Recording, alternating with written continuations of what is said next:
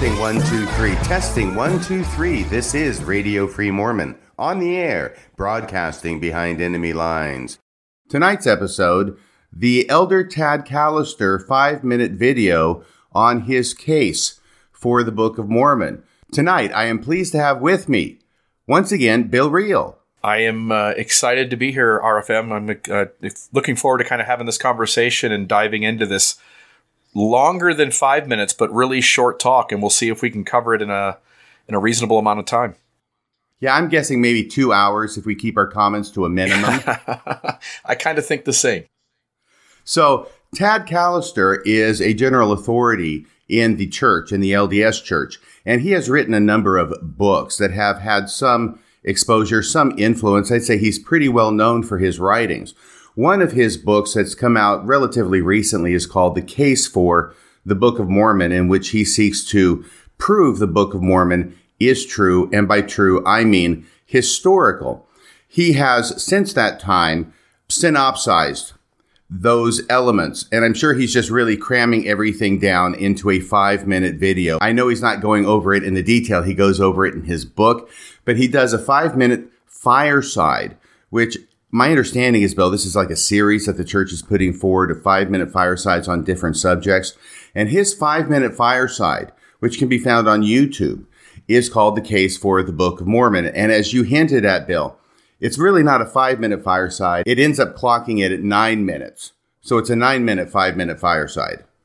Yeah, so he already has been dishonest with me from the very beginning, telling me that I was only going to have to spend 5 minutes on listening to him, and it ended up being almost twice that much, but still short, like I said, relatively speaking. Well, I have to cut him some slack because I know if I were doing a 5-minute fireside, it would end up being a lot longer than 9 minutes. Yeah, probably me too. Mine would be the 2-hour, 5-minute fireside. And it seems to be any time you take a thing that the church does or says, it does take time to deconstruct it, to show the errors in the argument, to make an argument for where the data actually goes.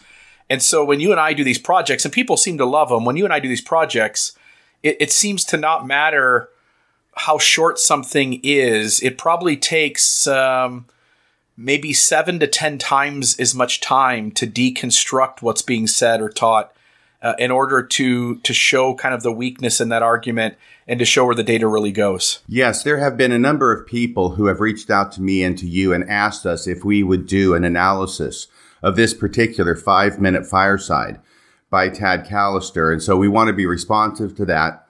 We want to do this tonight. And I think it will take us a while, so we'll probably get right to it here. I will say, though, that it's a good thing, I think, that he speaks mainly in generalities in this 5-minute fireside because it allows us to respond in generalities as well. There's a great deal that can be learned from speaking about the generalities, the overview, the 20,000-foot view of things that are being said by apologists for the church that cannot be covered if you're talking about the actual individual elements of the argument. And that's what I want to focus on tonight. It's more looking at the forest than at the individual tree. Sometimes we get caught up in the tree so much we can't see the forest. And what I want to try and do tonight is see if we can get a good view of this forest of Mormon apologetics as it relates to the Book of Mormon. Yeah, I'm excited. I'm excited to do this. All right, let's go with his very opening line. Do you have that ready to play, Bill? Yeah, as you say, roll the tape. If you're struggling with a testimony of the Book of Mormon or want to strengthen that testimony, this message is for you. I'm Tad R. Callister, and this is my 5-minute fireside.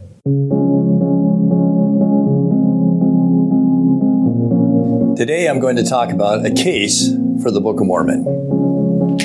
Several years ago, my friend left the church. Among other things, he couldn't accept the Book of Mormon to be true. Once you leave this church, however, it ruins you for any other church because you just know too much. And so it happened with my friend. Once he had ended his search for the true church and couldn't find it, he decided to reinvestigate our church with an open mind. After he'd done so, he sent me this letter. One day, while reading the Book of Mormon, I paused and knelt down and gave a heartfelt prayer, and felt resoundingly that Heavenly Father whispered to my spirit that the church and the Book of Mormon were definitely true. He then added this profound thought. Initially, I wanted the Book of Mormon to be proven to me historically, geographically, linguistically, and culturally. But when I changed my focus to what it teaches about the gospel of Jesus Christ and his saving mission, I began to gain a testimony of its truthfulness. And so he did. At the time he made this observation, he was serving as the Elders Quorum president in his ward. Okay, the first thing I have to say is, apparently I've been mispronouncing his name. I've been saying Elder Callister, but when he says his name, he says Elder Collister. So I would hate for Elder Collister to hear that I've mispronounced his name and then to go in a tirade and make fun of my name on another YouTube video. So that seems to have happened before, right? I know. And this was just as intentional when I mispronounced Elder Collister's name as Callister as any mispronunciation of any other name may have been prior to this. I just want to assure you about that. Yeah, and I think that's an Irish name, and those Irish, they can get really upset about that kind of stuff. So,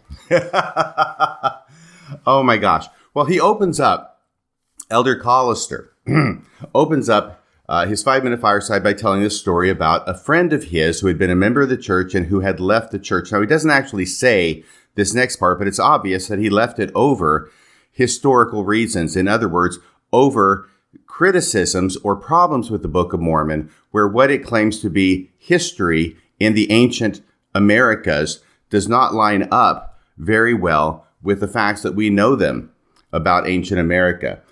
He talks about he had wanted the church to be proven, or the Book of Mormon to be proven historically, geographically, linguistically, and culturally. And apparently that wasn't working for him. That was the problem he was having with the Book of Mormon, was that it was not being proven. In fact, it was being proven the other way as perhaps not historical by history, geography, linguistics, and culture. And so he shifts over to the Holy Ghost, because the Holy Ghost is always the most important thing. Whenever you hear an apologist talk, they're going to give the caveat at the outset or at the end or someplace along the line that in spite of how impressive these arguments may be, the ultimate witness is the Holy Ghost. And that's the really important thing. Now, when I stop and I think about that, Bill, really, if all of the evidence lined up for the Book of Mormon the way we would expect it to, if the Book of Mormon were actually a historical record of a historical group of people that actually lived historically in the ancient Americas, well, we wouldn't need any Holy Ghost beyond that. It would be proven simply historically, geographically, linguistically, and culturally, just like so many other civilizations that have existed anciently in different parts of the world. Really what ends up happening, I'm afraid, is that the Holy Ghost comes in as a means of covering up, smoothing out, taking care of, putting to the side all the instances where the Book of Mormon does not line up with the evidence. So we've got some pieces of evidence that the Book of Mormon lines up with, and that's okay to take into account intellectually, but all the other places where it doesn't line up, that's where the Holy Ghost comes in to save the day. Your thoughts? So a couple of things. First, he talks about his friend leaving, and somebody else did this before, RFM. Was it Elder Runland or Elder Corbridge? One of those guys in something we tackled, they told us about how they had a friend who left the church, and they didn't want to tell us exactly what the reasons were that their friend left. Do you remember what that was? You know, I don't, but it is a common motif. For all I know, it's the same friend. Yeah, it seems like the leaders of the church have a lot of friends leaving the church over historical issues. That was my point to be made there. The second thing is this idea that Elder Collister seems to want to have it both ways, and you started to kind of hit on this. In the beginning of this, he's talking about his friend, and his friend expected the Book of Mormon to hold up in these secular ways. And Elder Collister seems to indicate that we should not expect that. That's not the reality, and that he had to essentially get his friend pointed in the right direction by getting him to deal with the truthfulness of the Book of Mormon using spiritual means, prayer and the Holy Ghost. So he, in the beginning here, seems to set the standard that we're not going to find the truthfulness of the Book of Mormon by secular means. And in fact, as you point out, secular means are actually going to work against belief in the Book of Mormon. And then he's going to spend the rest of this fireside telling us the opposite message, which is there is evidence in all of these directions. I find him playing both sides of that interesting. He almost seems to set up the listener to say, look, pray about it, trust that answer, don't go looking for secular stuff because that's going to hurt your testimony, but let me throw some softball secular stuff at you that builds your testimony in the Book of Mormon, but don't look into it too deeply because that's going to hurt your testimony. The other thing is this reminded me of the one we did with Elder Corbridge, where you called it the Corbridge Maneuver, an old play on a Star Trek episode in the original version of Star Trek. And what I found interesting is Elder Corbridge in that talk mentions this idea of scientific method of finding truth, the analytical method of finding truth, and the academic method of finding truth. And Elder Corbridge in that talk seemed to indicate that first, we need to use spiritual means, and then we only use those other three modes to back up that spiritual answer. I think Elder Callister here is doing the same thing without using all these big terms, and as you point out, staying more general. But I just want to make note that leadership of the church always seems to be pointing those who have questions or those they want to never have questions to relying on spiritual answers and recognizing that any secular means can only be used to boost that spiritual answer. And if they're used on their own, they seem to depreciate one's testimony of the restored gospel. I think that's a good point. Something else that occurs to me is the line that Elder Callister says where once you've been a member of this church, the LDS church, he says it ruins you for any other church because you just know too much. Now, when I hear that line, the first thing I know is that that's not true. All right. When you've been a member of this church, it doesn't ruin you for any other church. There are certain instances where it does ruin you for any other church, and I would disagree with him about the reason that it ruins you for any other church. But I happen to know people who have left the LDS church and have gone on to become believers in other faith traditions. In fact, there's a couple that I know, the Bucks, Cal and Claudia Buck, that's Buck with a B, who left the LDS church. They became evangelical Christians. They're still very faithful, very happy in their new faith. And I remember them telling me shortly after they left the LDS church, it was like a huge burden had been lifted from their shoulders with all the requirements and commandments that were mandated upon them by the LDS church versus the grace that they found abundant in their new church. So the first thing is, being a member of the LDS church does not, repeat, not, Elder Callister, ruin you for any other church. The second thing is that this reminds me of something that, you might hear from a woman, and forgive me for being sexist. I'm a guy, so I look at this in terms of a woman. It could equally apply to a guy. But I think of this in terms of a woman who thinks she is so beautiful and so incredible and God's gift to mankind. She's in some kind of relationship with a guy. She's got a boyfriend. The boyfriend leaves her and she proclaims, well, I've ruined him for any other woman.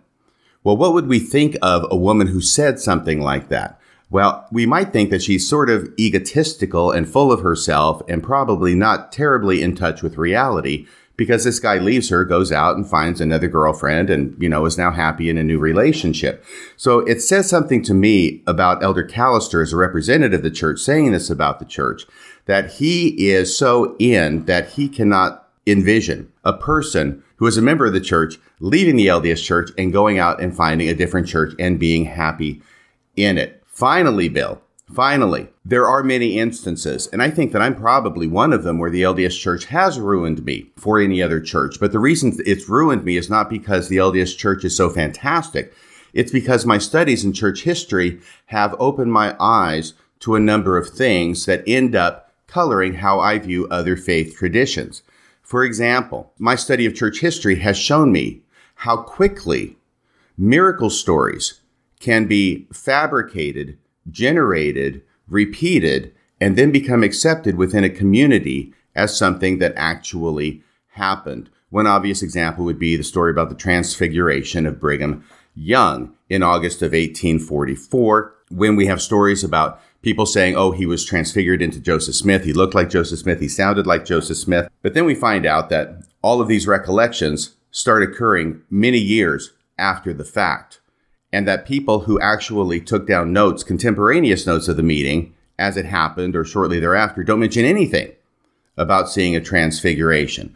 So it appears that miracle stories can be created in short order and then come to be accepted by the religious faith very shortly after the event. By shortly, I mean 10, 20 years after the event. And then it becomes repeated to the point where it becomes accepted as something that actually happened. On the other side of that, we have a podcast that I did recently about some stories told by President Russell M. Nelson, where he has apparently taken rather pedestrian events that were non-miraculous and now changed them up and added miraculous facts to them in order to make them miraculous stories. And we see this happening in real time, or at least I see this happening in real time. So when I see these kinds of things happening and I read the New Testament or other religious documents from other faith traditions that purport to describe miracles happening, I'm only too aware of how easy it is to generate those things and how those things can become accepted and written down and then believed to be something that actually historically happened when that is not the case. So in that sense, yes, Mormonism does ruin many members, including yours truly, for any other church. Your thoughts? Yeah, just to reiterate maybe what you're saying in a different way, kind of sharing my own story. I think that it's a mixed bag. I think some people are able to move on to other religious systems. Take the Snufferite movement, for instance. There are people who are disenfranchised with LDS Mormonism and they move into another version of Mormonism. That happens every day. There are people who leave Mormonism and move on to another Christian denomination. There are people who leave Mormonism who go to some other faith altogether outside of Christianity, whether it's taking up Buddhism or some other type of Eastern religion or going into some other practice of spirituality that has maybe not necessarily a belief system to it, like meditation or other things like that. But I'm like you. I'm ruined for religion. And it's along the same lines of what you spoke about, which is that as I watched Mormonism up close and deconstructed not just its history, but all of its mechanisms and the way in which it encourages its members to be loyal and to believe, as I started to distance myself from Mormonism and give other churches a try. I went to the Community of Christ for a little while and tried to give them a shot. They're a much softer, more inclusive version of Mormonism. And I couldn't do it because I saw the same type of religiosity just at a softer level. And I had already determined I didn't want to do that again. And so like you, Mormonism ruined me, not because as it was so beautiful, but because it amplifies the mechanisms that religions use generally, and it allowed me to almost, in a sense, be an expert at those mechanisms and see them everywhere else in other religious systems, and I just wanted nothing to do with it. I understand what you're saying 100%. So I think that at this point, I have to push back gently against Elder Collister's comment that once you've been a member of this church, it ruined you for any other church because you know too much. I think that is demonstrably false, but it certainly fits in with his position, the argument he's making, and this particular experience he's relating regarding his friend. Let me just say one other thing. He seems to be pointing to Elder Ballard's "Where Will You Go?" In other words, once you give up on Mormonism, you'll be so disappointed with everything else that you're going to be miserable. You might as well stay here. And it seems to play off of that, "Where will you go?" Well, the ultimate witness of the Book of Mormon is always the Spirit. I would like to focus for a few moments on another evidence of its truthfulness, its language. Its language has a divine eloquence that appeals to both our intellect and our heart. So moved are we that sometimes we memorize scriptures or highlight our scriptures, or sometimes we even place them on our refrigerator doors. These verses become our companions in times of need and reflection. The Book of Mormon is filled with golden nuggets. For a few moments, I'd like to share some of them with you. So at this point, Elder Collister is now going to shift to the language of the Book of Mormon and the things that it says, and he's going to talk about 3 specific passages in the Book of Mormon that he finds these meaningful, that he finds them inspirational, that resonate with him on some level. Now, the first thing I want to say is I am very encouraged by this turn in his fireside to the language of the Book of Mormon, because this is something that's very important to me personally and has been part of my own personal journey. I think that there are things in the Book of Mormon that resonate with me, and there are things that are going to resonate with other people that may not resonate with me, and there are things that may resonate with me at one time in my life that don't resonate with me at another, and vice versa. So the Book of Mormon does have inspirational passages in it. That's number one. He's going to go through those and we'll comment about those in a second. Here's the thing though, Bill. About 10 years ago, I decided that I was going to start studying world literature, classical literature. And this really started in earnest in 2009 when I started reading the complete works of William Shakespeare. I had never done that. I thought, I really need to do that. I set myself a task. It only took me a little over 2 years to work my way through it because I am not a quick reader. And Shakespeare, you can get bogged down really quick in Shakespeare, believe me. Now, I'm not going to go into a lot of detail on this. I will save this for another fireside, but I'm glad that Elder Collister brought it up because it allows me to make a few comments that I've been meaning to make for a long time on the podcast, but I sort of haven't had the ability to articulate it fully. Here's the deal. In world literature, what makes it world literature is the fact that there are stories and passages that resonate with a majority or a big number, a large number of people, right? That's why they become classics. And they are inspirational. They resonate with me every bit as much, and a lot of times more so, than passages in the Book of Mormon. So when you start looking at the language of the Book of Mormon as inspirational, and by doing that, you define it as scripture that is given by inspiration, what it does for me, Bill, and what it's done over the past 10 years is it has opened the floodgates to looking at other works of literature, ancient, modern, everything in between, as inspired, and using that same definition as scripture. So what I've come to do is to define scripture is passages or stories that resonate with me personally, while fully recognizing they may not resonate with somebody else, or things that don't resonate with me may resonate with somebody else. Scripture becomes a very subjective and a very personal type of thing. And I have collected a number of passages. I have a little book, which is a blank book. It's like a journal type book. Some might call it a letter book, that I have purchased. And when something strikes me as I'm reading through literature, I will write it down because I want to preserve it. I'll mark it up in the book just as I would have in the scriptures. I'll mark it up in the book. I may make notes in the margin. And those things stay with me. Those are things that I consider to be scripture. Okay, so having said that, I consider scripture to be something much larger than just the canonized works. And in fact, there's a definition of scripture in the Doctrine and Covenants that allows for that. It says anything that a man speaks when moved upon by the power of the Holy Ghost is scripture. So we have this very open-ended idea of scripture.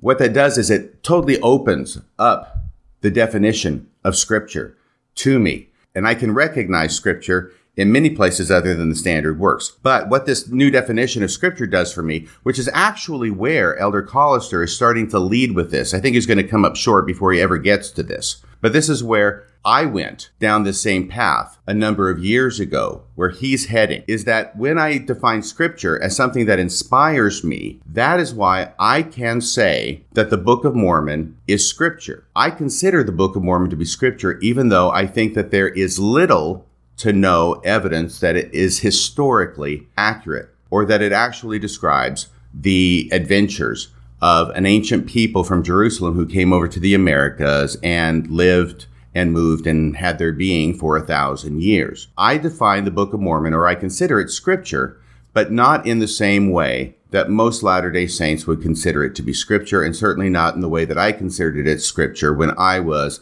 a true believing Mormon. Your thoughts? Yeah, the same thing. And as you point out, you're talking about literature out in the world that has no level of religiousness to it, no level of religiosity to it. And so, for instance, reading J.R. Tolkien's Lord of the Rings, or reading Edgar Allan Poe, or reading some Mark Twain book and finding great beauty and inspiration in it. I can even stay in religion. If I go to the Bhagavad Gita, which is included in a larger text called the Mahabharata, or if I look at the Quran, which I've read bits and pieces of, I spent a summer, maybe 3 or 4 years ago, on my day off every week. I would clean out my garage, or I would go mow the backyard, and I would listen to the Bhagavad Gita on an audio file.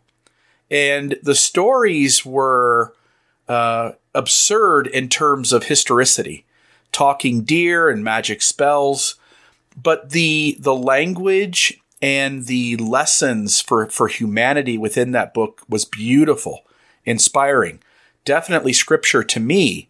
And I think, as you're pointing out, Elder Callister wants to have it both ways again. He wants to, on one hand, say, look, scripture, you can tell the difference in scripture. It gives you an emotional feeling. You can feel the Holy Ghost. It inspires you. And then on the other hand, he wants to impose that there's some level of historicity that also needs to be assigned to it. And I think for any healthy Latter-day Saint, you have to be able to parse those two out. In other words, LDS text, as well as any religious text out in the world, as well as any other fictional text that's imposed as fiction, we ought to have space to find it inspiring and emotional and some spiritual sense to it without automatically having to assign historicity. The Bhagavad Gita is an inspiring text for millions of people. That doesn't mean it's historical. Those people may use a different language, but what they would be conveying is, I feel the Holy Ghost when I read that text. Feeling the Holy Ghost doesn't make the document historical, and I wish the church did a better job of parsing those things out so that people could find inspiring lessons in the Book of Mormon without feeling like every sentence is a historical event being conveyed, and hence everything has to be taken absolutely without any ability to set any piece of it off to the side. Right. And this can get very deep very fast, and we want to move on with Elder Callister's 5-minute fireside. But I do want to say that along these lines, truth is something that is much more significant, to me at least, and usually to writers of what I consider to be scripture, whether it be canonized or in other books of literature. Truth is something that is different than history or historical facts. Truth goes deeper than that. I mean, how many of us have read a history book and felt the spirit? Well, very few of us, at least I never have. So history, things that are actually factual, are rarely spiritual in the sense of resonating with me as a human being and feeling some kind of connection either to humanity or perhaps something divine in humanity or outside of humanity. This very fact has been recognized by a number of authors, including Herman Melville, who wrote Moby Dick, which is one of those works of scripture, as I would define it now. And in it, he's talking about a map, like a chart for an ocean and for islands. And what he says is this. He says, he's talking about a specific place. I can't remember where the place is, but he says, it is not down on any map. True places never are. Yeah, it's beautiful. I think, again, we have to separate historicity from feeling inspired and what we would call feeling the Holy Ghost. Yes, I agree. So, and once again, I think that Elder Callister, he is starting to head down that path that I headed down. And I went further than I'm sure he would feel comfortable going. And I don't want to try and impute this to him because I don't think that he would go that far. Maybe he would, and maybe he's just not comfortable doing it in this particular fireside for this particular audience. I don't know the man. But I wouldn't want to impute that to him when he's not actually saying that. What I am saying is that I started going down the very path that he is mentioning here by looking at the scripture, the language of the Book of Mormon, how it resonates with us and can resonate with us as an indication and as an evidence, as he's going to use it, of its divinity, of its inspiration. And all I'm saying is that once you go down that path, then you are starting toward where I have come to, which is opening the door to many, many, many different kinds of works being considered scripture, and the Book of Mormon being considered scripture in the same way as these other books. Yep, absolutely. All right, enough of that. Let's go on now to the next part where he's going to quote from 2 Nephi chapter 32, verse 3. Nephi taught in 2 Nephi 32:3, feast upon the words of Christ, for behold, the words of Christ will teach you all things that ye should do. I was puzzled when I first pondered this scripture. How could the scriptures teach me all things that I should do? The scriptures can teach us all things that we should do in two ways. One, they teach us the correct principles that can be applied in a multiplicity of circumstances.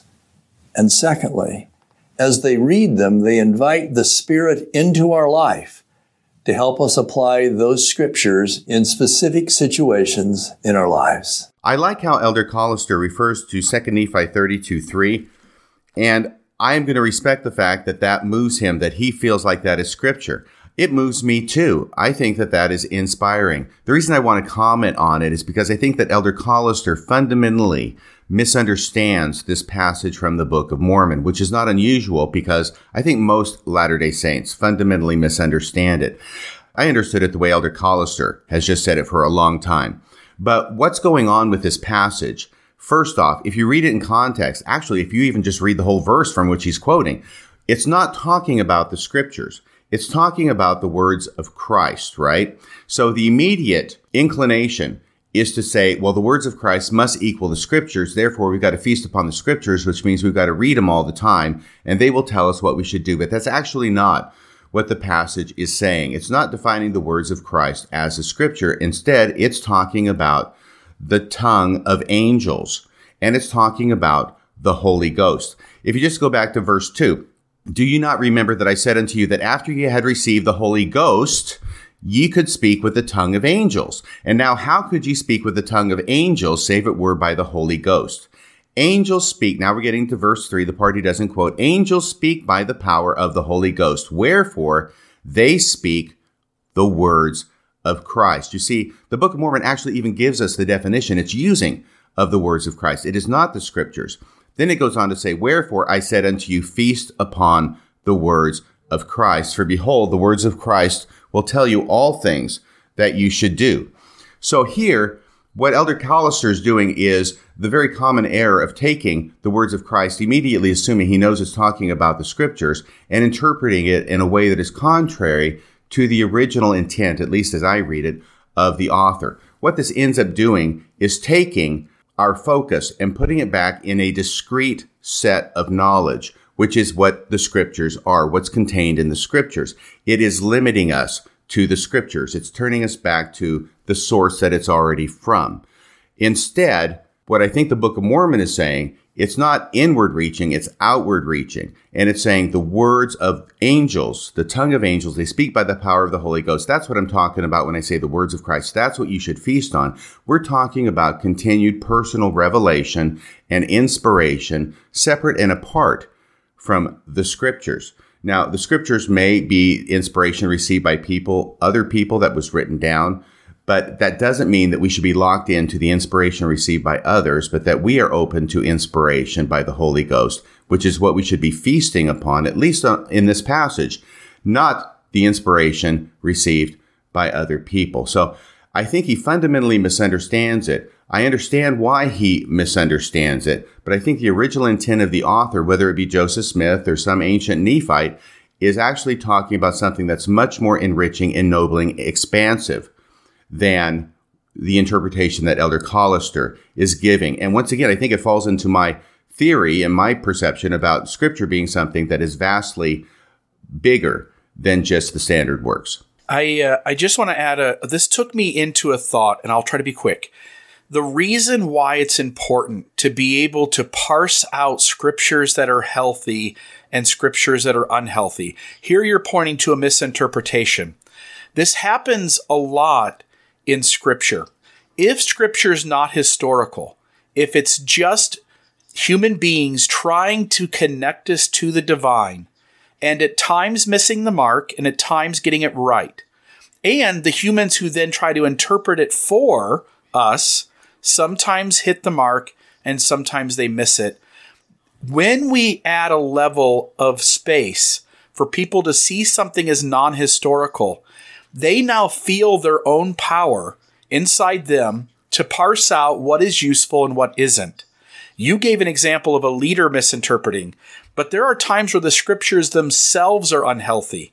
So Moroni 9:9 says, "For behold, many of the daughters of the Lamanites have they taken prisoners, and after depriving them of that which was most dear and precious above all, which is chastity and virtue." The church has taken that scripture in the past and put it into its For Strength of Youth manual for the youth, and essentially conveyed the idea that a female being sexually assaulted or raped would have her chastity or virtue taken from her. That is deeply unhealthy. When I began to see the Book of Mormon as possibly non-historical, I felt the strength within me, my own resolve, to be able to take that scripture and set it off to the side and say, look, that's not a healthy teaching, and I don't care if the church uses it or not. I'm not going to use it, and anytime I see another person use it, I'm going to raise my hand and I'm going to vocalize the unhealthiness. When we allow the church to see the Book of Mormon as historical, when there are deep issues with that being the case, members of the church feel a need to accept all of it as a historical story and hence the teachings directly from God.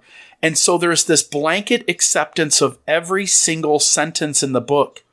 And so when this scripture is said, members automatically go to, well, that's what God wanted us to hear, so it must be true.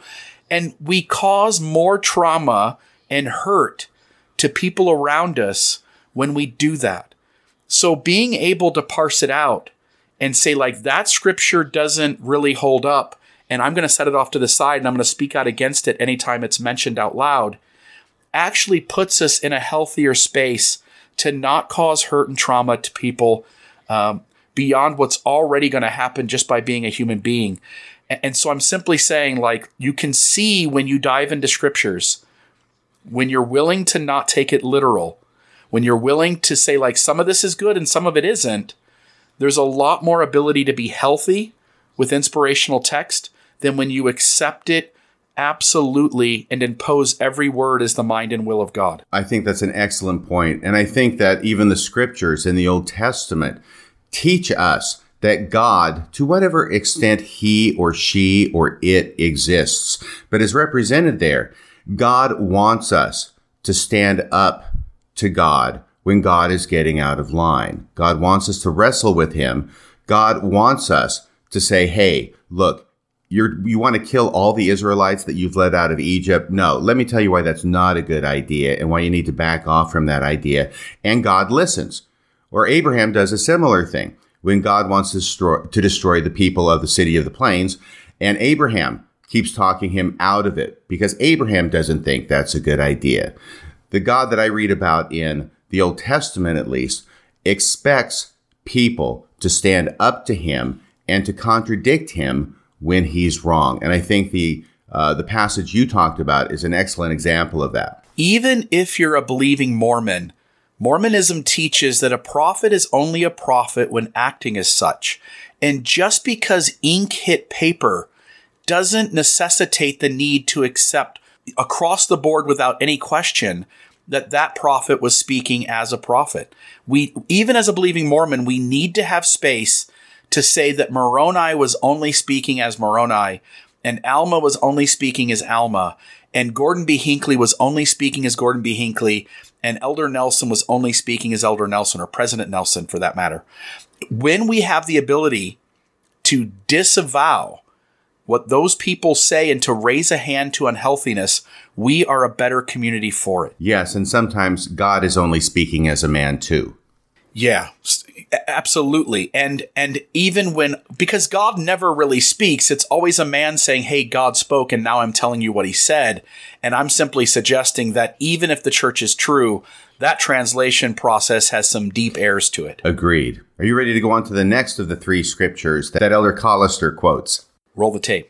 Another scripture is Alma's insightful observation in Alma 31:5. The preaching of the word had a great tendency to lead the people to do that which was just. Yea, it had had a more powerful effect upon the minds of the people than the sword or anything else. What an astonishing truth, expressed in such a simple and poignant way. In a day and age when war was the solution to all problems, Alma presented what must have been a very naive solution: to preach the gospel. But his incredible mission, resulting in miraculous conversions, proved him right. Inherent in the Word of God is the power to transform lives from a warmonger to a peacemaker, from the natural man to a spiritual man, and from a sinner to a saint. So there's Elder Collister's second scripture, which is Alma 31, verse 5. That is a very, very important scripture, I think, and I can understand why it resonates with Elder Collister. I think it resonates with a lot of people. And he talks about how the preaching of the gospel, instead of conducting open warfare on somebody else, that it seems like a naive solution. Now, here's what I want to mention about this, and I'll try and do it very quickly because it's a very interesting thing about the Book of Mormon. Back in 2012, I was engaged in some research on the Book of Mormon with Don Bradley. Now, this research ended up culminating in an article that was published in BYU Studies a few years later. But the main thing that I want to talk about, and the part that wasn't published, is that when you actually look at what the text of the Book of Mormon says, let me back up a second. We know that Alma, Book of Alma, longest book in the Book of Mormon. The first half is basically about preaching the gospel. The second half, or at least the last third of the Book of Alma is all about warfare. It's the war chapters in the Book of Alma. And some people wonder, why is there so much time and space devoted to warfare in the Book of Alma? Well, I can't say exactly why it is, but I can say that the interesting thing is that the preaching of the word that's talked about in chapter 31 and verse 5, this is the preaching of the word of God to the Zoramites. And we all know the story. It has to do with the Rameumptom, and Alma goes there with some other missionary companions, and they preach the gospel, and the poorer part of the Zoramites accept it, and the richer parts do not accept it. The thing is that the preaching of the word there is what leads directly to the massive warfare in the last chapters of the Book of Alma. Here's what I mean by that. Once again, taking the 20,000-foot view, they preach the gospel. The poor Zoramites accept it. The rich Zoramites do not. The rich Zoramites who don't accept the gospel throw the poor Zoramite converts out of the land, and the poor Zoramite converts go over and they take up residence with the people of Ammon, who had been converted by the preaching of Ammon. And they were given their own special land, the land of Jershon. People in the land of Jershon say, hey, you can come and live with us. We're fine. We're all believers in Mormonism here. Well, what happens because of that is that the Zoramites get all frosted at the people of Ammon, who are now among the Nephites. They get frosted at the Nephites because they've done this. And what they do is they then stir up the Lamanites against the Nephites because of this, what they perceive as a huge slap in the face to them. And it is that causes and leads to, in a direct line of consequence, all the bloody warfare in the last part of the Book of Alma. So this is actually a very neat twist in the Book of Mormon, talking about how preaching is better than warfare, but to have a narrative that actually shows that it is the preaching that leads to the warfare anyway. I can't say whether this is intentional on the part of the author of the Book of Mormon, but it's a very neat and ironic twist in the narrative if you're there to see it. So even though Elder Collister calls it a naive solution to preach the gospel to your enemies instead of conduct warfare on them, the funny thing about the Book of Mormon is that it ends up leading to the warfare that they were trying to avoid in the first place. The only point I want to make is just a connection back to Mormonism, which is that here's this story about trying to use the gospel to have conversations with your enemy. And I think you see this often in the Book of Mormon. The Book of Mormon prophets are always reaching out and having conversations, trying to convert others and trying to teach. And I find it strange that in LDS Mormonism, we're always dealing with church PR, and we rarely have prophets actually extending a voice to their critics, extending a conversation, extending a chance to sit at the table and to talk about some of these issues. It seems as though LDS leaders want to stay as far away from those conversations as possible. And I just wanted to note kind of the difference between it and the Book of Mormon, but it's kind of a side tangent, so that's all I've got there. Okay, well, let me go ahead and say, and let me make this clear because I'm hinting at it, but I haven't been totally clear about it, so I'll try and be pellucid. It is a fine thing what Elder Callister is doing, is taking different proof texts or different discrete texts from the Book of Mormon and finding value in them. That is totally legitimate, and I'm not trying to detract from that. What I am saying is that sometimes if you dig deeper and look at the Book of Mormon narrative as a whole to put in context those individual proof texts, sometimes they run much deeper and give much more significant messages, at least to me, than if you just consider it in isolation. And I've got to tell you something, Bill. I think it says something remarkable about the Book of Mormon, regardless of its provenance or where it comes from or who wrote it. I think it says something remarkable about the Book of Mormon that you can actually engage in that kind of textual analysis that I just did, not only on the surface, but also deeper below the surface. There is meaning there, and there are lessons that resonate, at least with me. And the final example I'd like to share is from Ether, chapter 12, verse 27. Who of us have not been comforted and reassured by these words of the Lord to Moroni, who felt an overwhelming weakness in his lack of writing skills? Quote, I give unto men weakness, that they may be humble. And my grace is sufficient for all men that humble themselves before me. For if they humble themselves before me and have faith in me, then will I make weak things become strong unto them. When our daughter was in the 3rd grade, she received her report card with a check mark under handwriting for not good. She was distraught and crying. And finally, this scripture came to us as parents. We read it to her. We asked her if she believed it, and she said that she did. She made a copy of it. We put it in her room. We gave her a blessing. But she knew that she would have to work hard every day. Several years passed. It was 6th grade graduation, and to our total surprise, they gave certificates to the 5 finest handwriters in the school, one of them Angela Callister. That scripture became for her a hallmark, a hope, and a guide for the rest of her life. So with what Elder Callister does in these 3 examples that you have talked about, I think it's a beautiful thing when Mormonism says, look, here is our scriptural canon, and if we can just set historicity off to the side for a moment, here's our scriptural canon, here are the inspiring scriptures that we are picking out, and they help us to be better humans. When I was a believing Latter-day Saint, this scripture in Ether was deeply important to me. It was one of the ones I held close to my heart because you had this idea that all of us humans have weaknesses. We've got flaws. We have this fight inside us to do the right thing and also do the wrong thing at the very same time.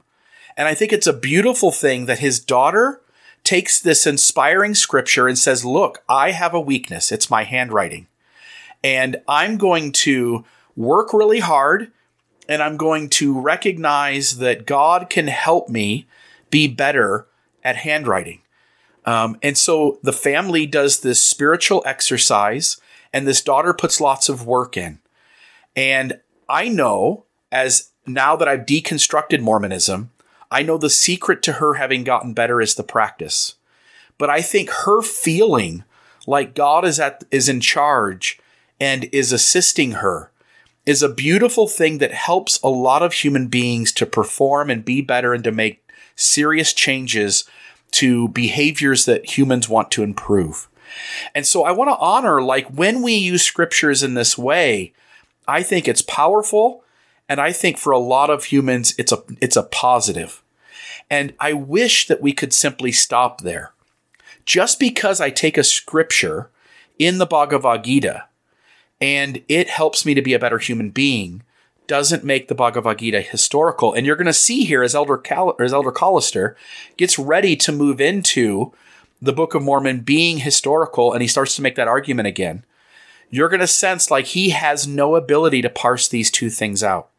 And I want to say, like, when we use scriptures as motivation to be better human beings, without those scriptures having to be attached to historicity, I think we do something that's beautiful and powerful.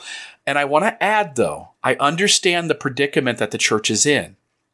When we relinquish historicity, we relinquish to some degree the power that these scriptures can have in the mind and heart of someone who is at a lower stage of development, who needs structure, who's black and white thinking, who has a level of rigidity and needs boundaries and rules.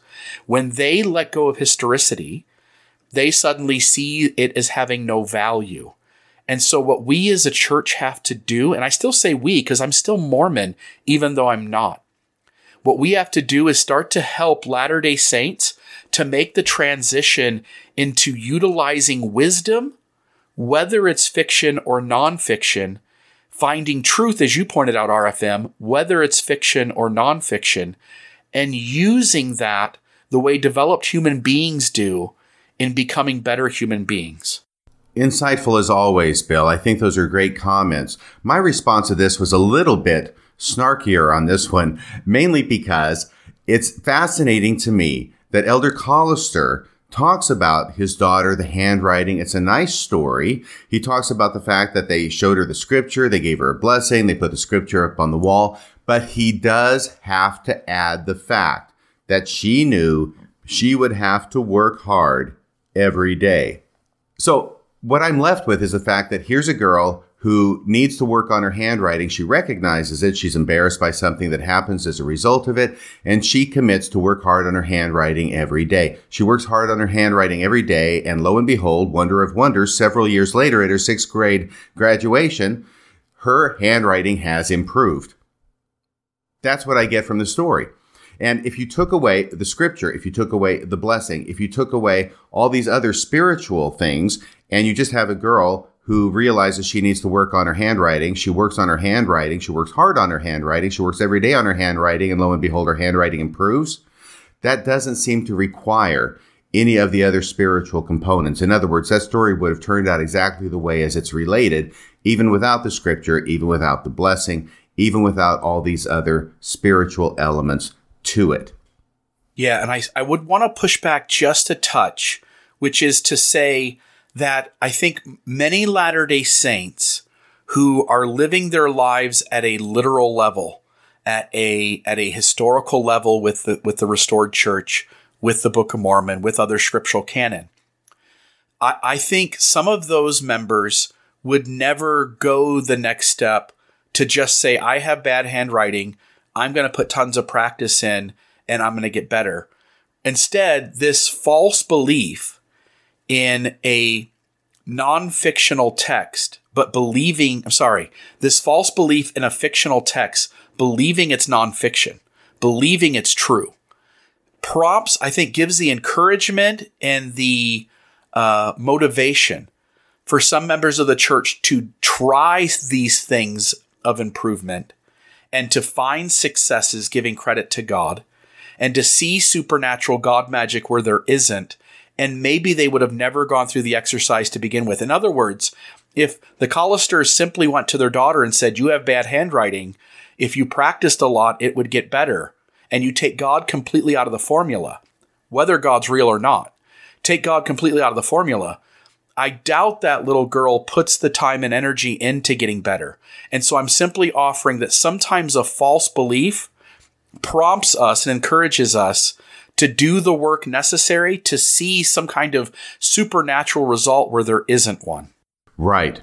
I appreciate those insights and that pushback. I will push back against your pushback just a little bit because it's fascinating to me that actually this story does not comport with what the scripture that is cited exhorts. What I mean is the scripture doesn't say if you've got a weakness, work real hard on it and it will get better.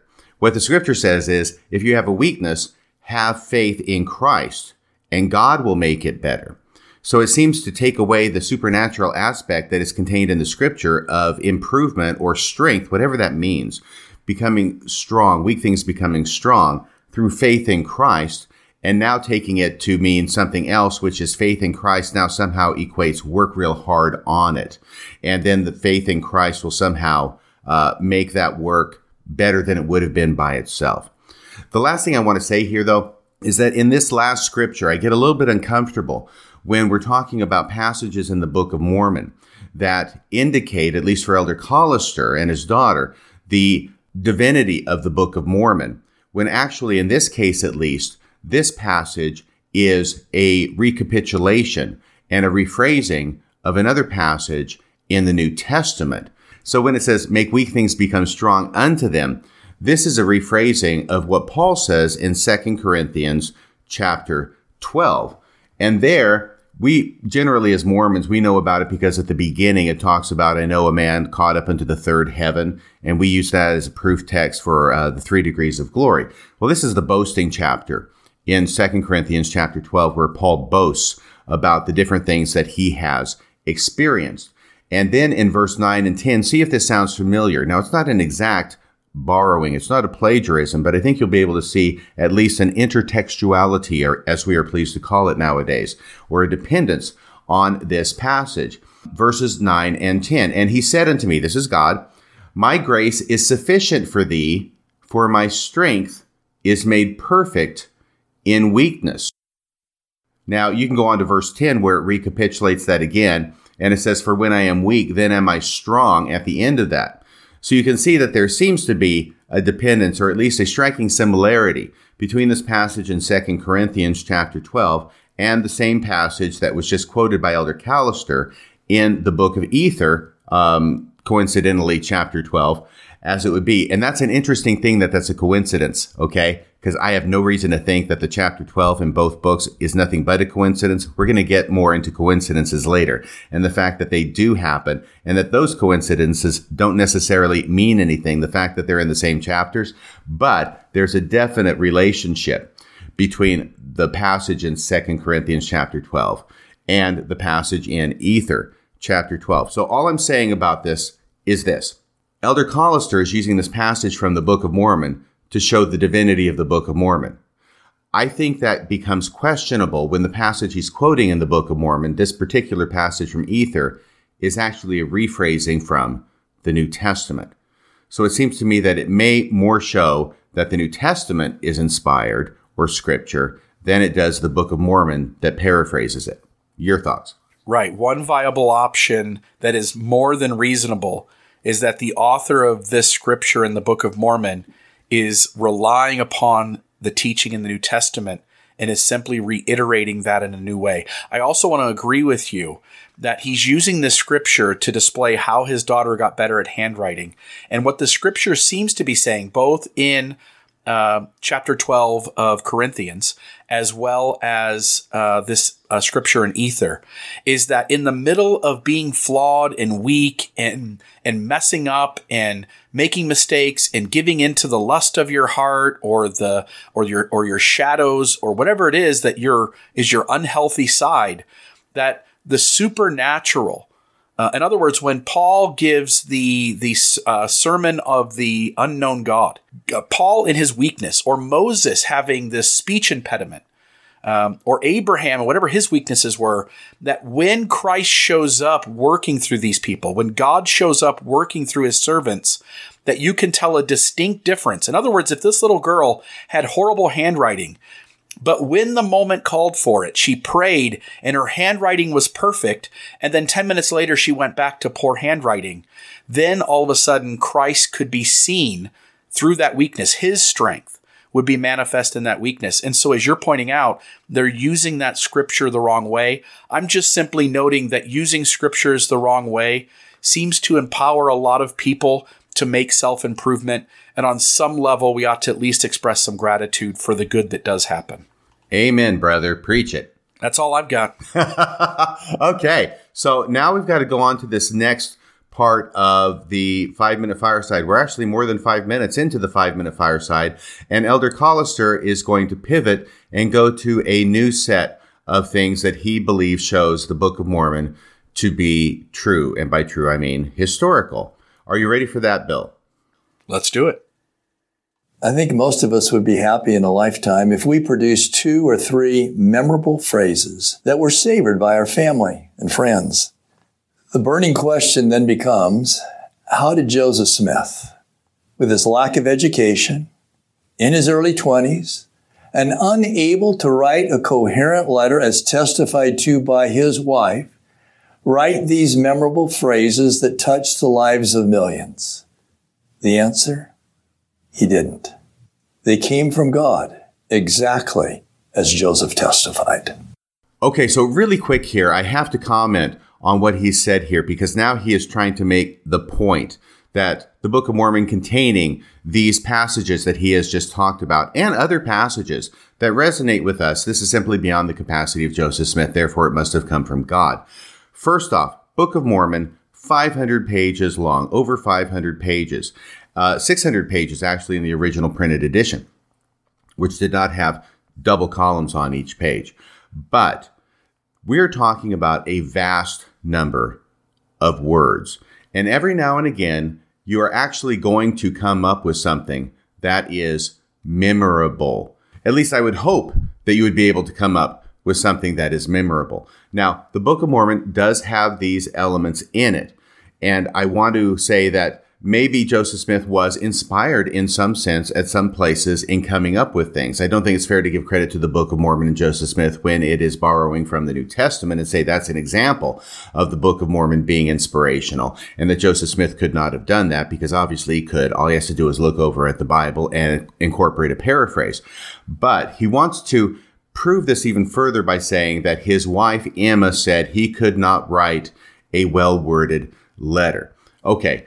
This comes from a statement by Emma, 1879. It's right before she passes away. She's doing this in recollection of Joseph Smith. They got married in 1827. This is over 50 years later that she is remembering Joseph Smith as not being able to write a well-worded letter.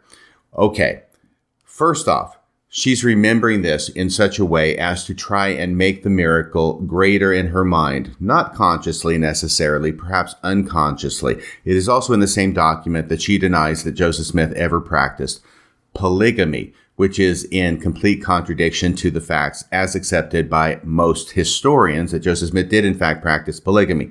So we've got to question her credibility at this point. She seems to want to paint Joseph Smith in a very favorable light. And saying he could not dictate, I thought she said dictate, but he's quoting her as saying, write a well-worded letter, falls along with that. He couldn't write or dictate a well-worded letter. How on earth could he come up with the Book of Mormon? Now, the Book of Mormon is a remarkable achievement. I'm not going to claim different than that. But if you look at the Doctrine and Covenants bill, you will see that the first revelations given in the Doctrine and Covenants from Revelation section 2 all the way up to section 19 were all given prior to the coming forth of the Book of Mormon. And it appears that Joseph Smith was able to dictate or write, in this case dictate, rather well-worded revelations. Now you could say, well, that came from God, and the other stuff is Joseph Smith acting on his own. But there are actually a number of letters that are contained in the Joseph Smith Papers Project, either dictated or written by Joseph Smith, which tend to show that Emma's recollection is not necessarily exactly accurate. He actually was quite able to dictate and write relatively, I would say, well-written letters, at least as well-written as the original edition of the Book of Mormon was, with its somewhat stilted and sometimes colloquial English. Yeah, I would simply add, the church, again, wants to have a play on words. They want to say Joseph isn't good at writing. And on some level, I'll 100% agree. His spelling is not great. His punctuation isn't great. It certainly has a frontier way of accomplishing those two things. That said, to say that he is incapable of writing or dictation, should say that. To say he's incapable of dictating incredible ideas isn't fair. So let me use an example from the church history department. Mark Ashurst McGee, who is a historian with the church history department, contributed to an article on the Deseret News that was titled Scribes Recorded Prophets' Crooked and Broken Language. Now, here's the phrase from Joseph Smith dictating to William W. Phelps. This was in 1832, just 2 years after the Book of Mormon is published. This is before Joseph Smith gets into us knowing some of the things he's reading with the Book of Josephus and Adam Clark's commentary and other things that you and I have commented on that begin to add a depth to Joseph Smith's knowledge and his language.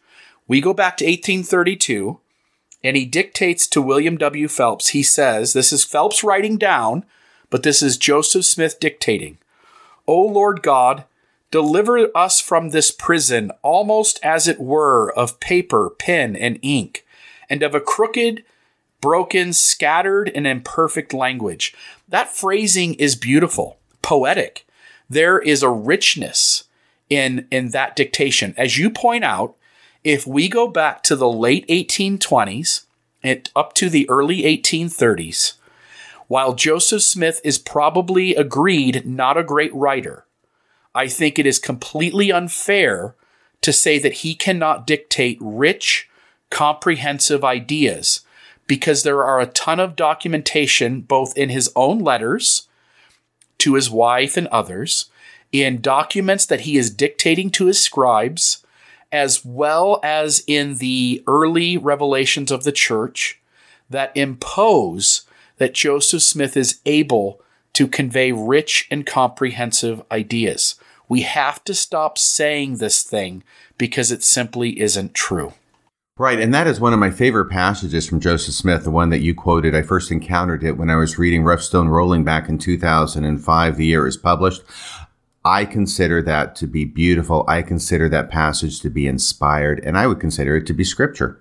Yeah, and I'll even add this. So does Mark Ashurst McGee. Mark Ashurst McGee, quote, "That's great writing." Now, while Phelps wrote it down, it's Joseph's idea. It's the church history department saying Joseph Smith is more than adequate at conveying rich and comprehensive ideas. Again, it's not you and me. It's not just critics of the church. It is the church itself that agrees with that. So Elder Collister is saying something that Mark Ashurst McGee disagrees with. Right, and I think that what I'm understanding you to be saying is that we have instances of Joseph Smith in his own writings, which were not related to Scripture, coming forth with ideas and concepts like the one that you quoted from that 1832 letter that are equal to, if not surpassing, anything in the Book of Mormon. So we know Joseph Smith was able to produce this, therefore it should not surprise us that much, or at least as much as Elder Collister seems to be surprised, that similar substantive ideas and inspirational ideas occur in the text of the Book of Mormon. Is that what you're getting at, Bill? Yeah. In this instance, Joseph Smith is pleading to God to help him with his weakness in language, and the way he articulates that plea is beautifully rich in language. In other words, there's some irony there. Also, we should note, Elder Collister is playing on this idea that to come up with just a few really cool thoughts is impressive. I'm going to tell you, RFM, I am a voracious reader and listener still to various books and podcasts and even books on Audible. When I listen to inspiring books, and I could pull out my Audible library and I could read off a dozen of them. In those books, I'll give one example, The Fifth Agreement by Michael or Miguel Ruiz. If you read that book, if you highlight things that inspire you, you'll highlight 150 quotes in that book.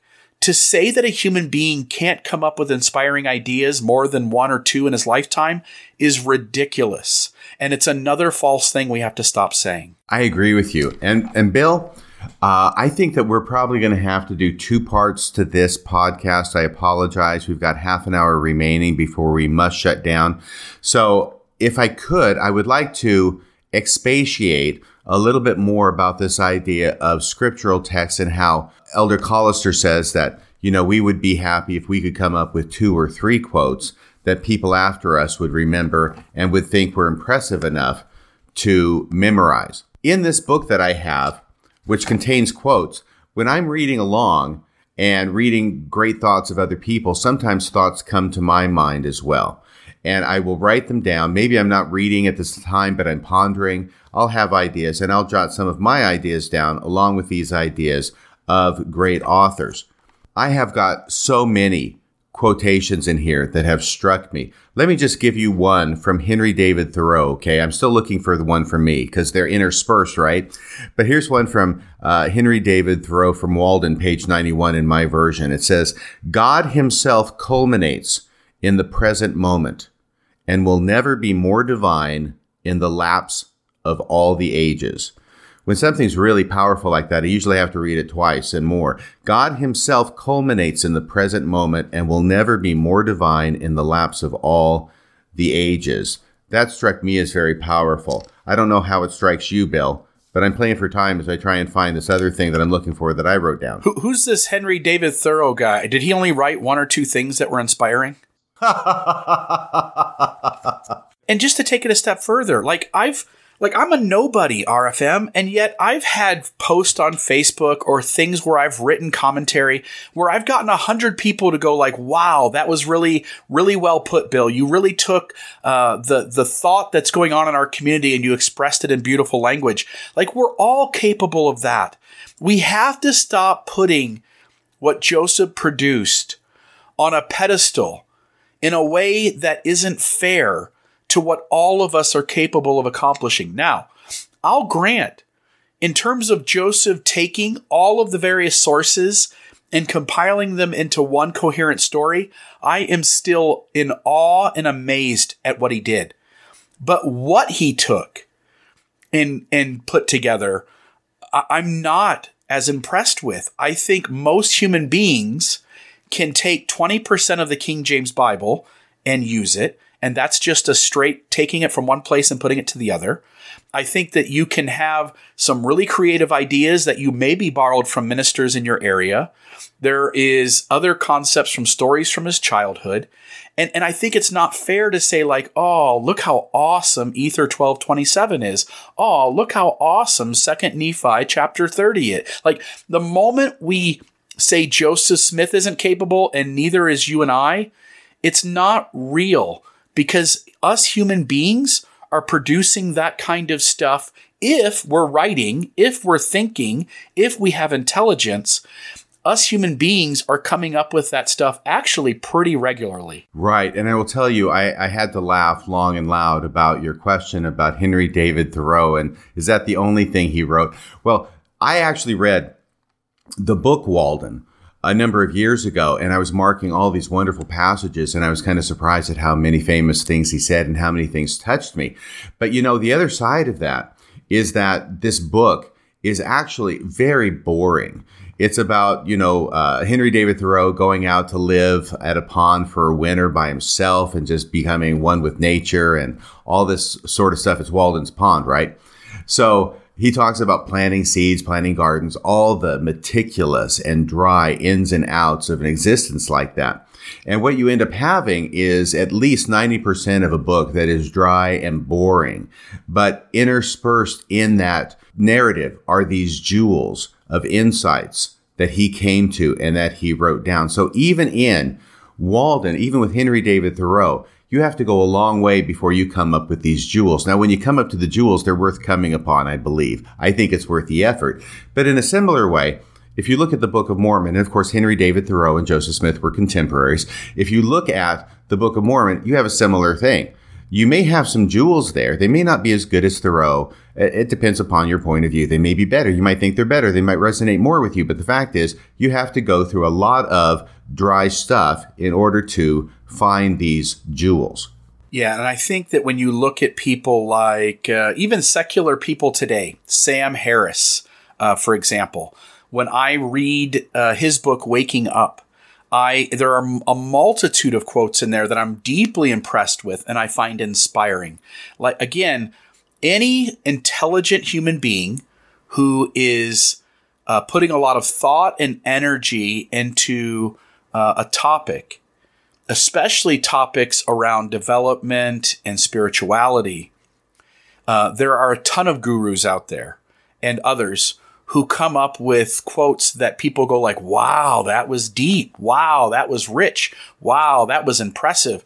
Like almost, I think all human beings who are putting effort into thinking through ideas and putting those ideas either into audible form or putting them into print come up with things that others are impressed with. Right. And here's the other thing that I've got to mention is that Elder Callister talks about Joseph Smith dictating the Book of Mormon. He quotes Emma. By the way, I did find the quote from Emma, and she says Joseph Smith could neither write nor dictate a coherent and well-worded letter, let alone dictate a book like the Book of Mormon. So dictation was in there. I did remember that part correctly. Why do you think Callister leaves that out? He seems to intentionally leave out that part. I don't know, actually. Do you have an idea? No, I don't. So Emma is saying he couldn't write or dictate. Elder Callister tells us that Emma says he couldn't write a coherent letter. He seems to leave out the dictate. Again, I think the evidence says Joseph Smith could absolutely dictate rich and thoughtful and comprehensive ideas. Maybe not as coherent. I don't know. I'd love to have some examples of that. Because everything I see from Joseph shows that, yeah, he couldn't spell. Yeah, he had a frontier way of speaking and in that kind of spelling and grammar. But I certainly do not see any level of dumbness or idiocy to his language and to his ability to convey thoughts and ideas. Right. And so Elder Callister quotes Emma to the same effect that dictating the Book of Mormon was something that was beyond anybody's ability, therefore definitely beyond Joseph Smith's ability. And this is another logical fallacy that sometimes I fall into and I try not to, which is I am always very tempted to judge others by my own yardstick. In other words, if I would feel a certain way under certain circumstances, then I would expect somebody else to feel and even act a certain way under the same circumstances. But you know something? Different people are different. Different people respond differently. Different people act differently than I do. And believe it or not, Bill, some people are smarter than I am. Some people are more athletic than I am. Some people can do things that I can't do. In fact, I think probably everybody can do at least one thing, if not more things than I can do. Everybody knows at least one thing, if not more things that I don't know. So here's an example. I used to run cross country. I used to be in training. Try as I might, I could never run a 4-minute mile. Okay? Now, maybe a 5-minute mile. I never even really got close to a 4-minute mile. But if I were to say, because I cannot run a 4-minute mile, even when I was in training and running every day for cross country, that means nobody in the world could run a 4-minute mile. Well, I would be wrong. I would be judging everybody else by my own abilities. And that's the problem, I think, that Elder Callister falls into here. Now, dictating the Book of Mormon is a remarkable feat. It is something that I probably could not do. I've never tried it, but it's probably something that I could not do. I think it's probably something that most people could not do. But to say that because most people could not do it and I could not do it, that therefore means that nobody could do it in general and Joseph Smith could not do it specifically, that runs into the problem of judging everybody else by my own yardstick. I think that's a fallacious argument in the sense that it is not logical. It also fails to take in other reasonable ways to understand the data, and here's what I mean. We have the 116 pages that are lost. We have no idea what's on them. We have very faint glimpses of possibilities of what might be on those pages. We don't know the dictation style on those pages. But if Joseph Smith is, for just the sake of this conversation, is writing the Book of Mormon himself and God is not really involved, I would want to posit here that just like the girl with bad handwriting, when we practice something over and over, in other words, I may not be good at dictating either, RFM, but I'm willing to bet if I were given 6 months of practicing dictating stories to somebody, that I would be much, much better on the back end of it. And we ought to recognize that while the 116 pages in some shape or form could be easily seen as Joseph practicing, like we don't know what that looked like, and those 116 pages get done, they go much slower, they're more tedious. But through that effort, Joseph could have deeply improved at dictation and opened up pathways in his brain that allowed him to be much more efficient at it. And so when the next opportunity comes around, it's much more efficient and much more well done. We don't ever take into account the timeline of when things get started, how much time he's working on them, how much time he has to think about ideas, the fact that he does have opportunities to practice, and those areas of practice we no longer have access to be able to see what those look like. And so I think when we recognize that people, when trying something that we often think they can't do. I had a friend recently who ran 314 miles in 8 days. Now, a marathon is 26, I think, 0.2 miles, something like that. He ran more than that every day for 8 days. In my mind, before I heard he was going to do that, I would have told you that's impossible. Like, who could run more than a marathon 8 days in a row? And he did it. So I think sometimes we think things are impossible, but as people practice and put their mind to something, they end up creating within their mind or within their body the ability to go further than the rest of us thought they could even go. So all very, very good points. And that's a good example of that. So just because somebody does something that is remarkable and beyond what we could do, beyond what we even would think that somebody could do, does not mean that somebody can't do it, because there are example after example of people who do just that.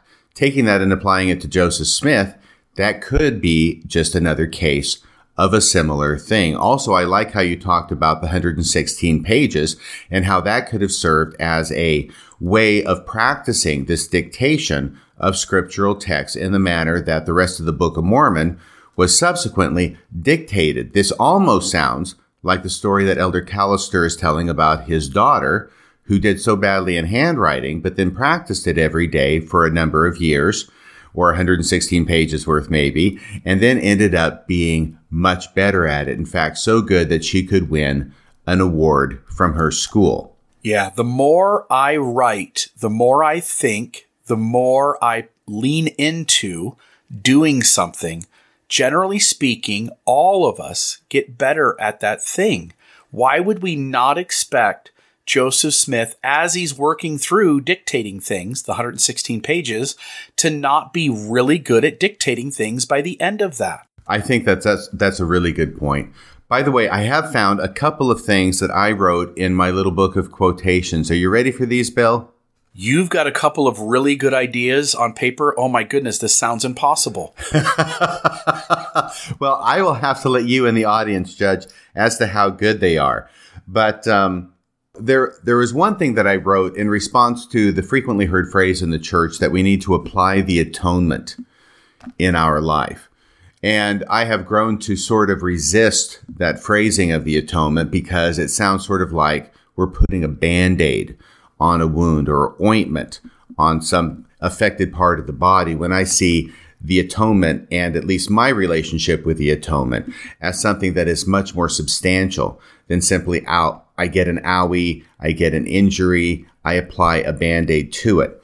So this was done in response to that idea, and I probably wrote it in church. I even dated it February 16th, 2014. So here we go. You ready? Drum roll, please.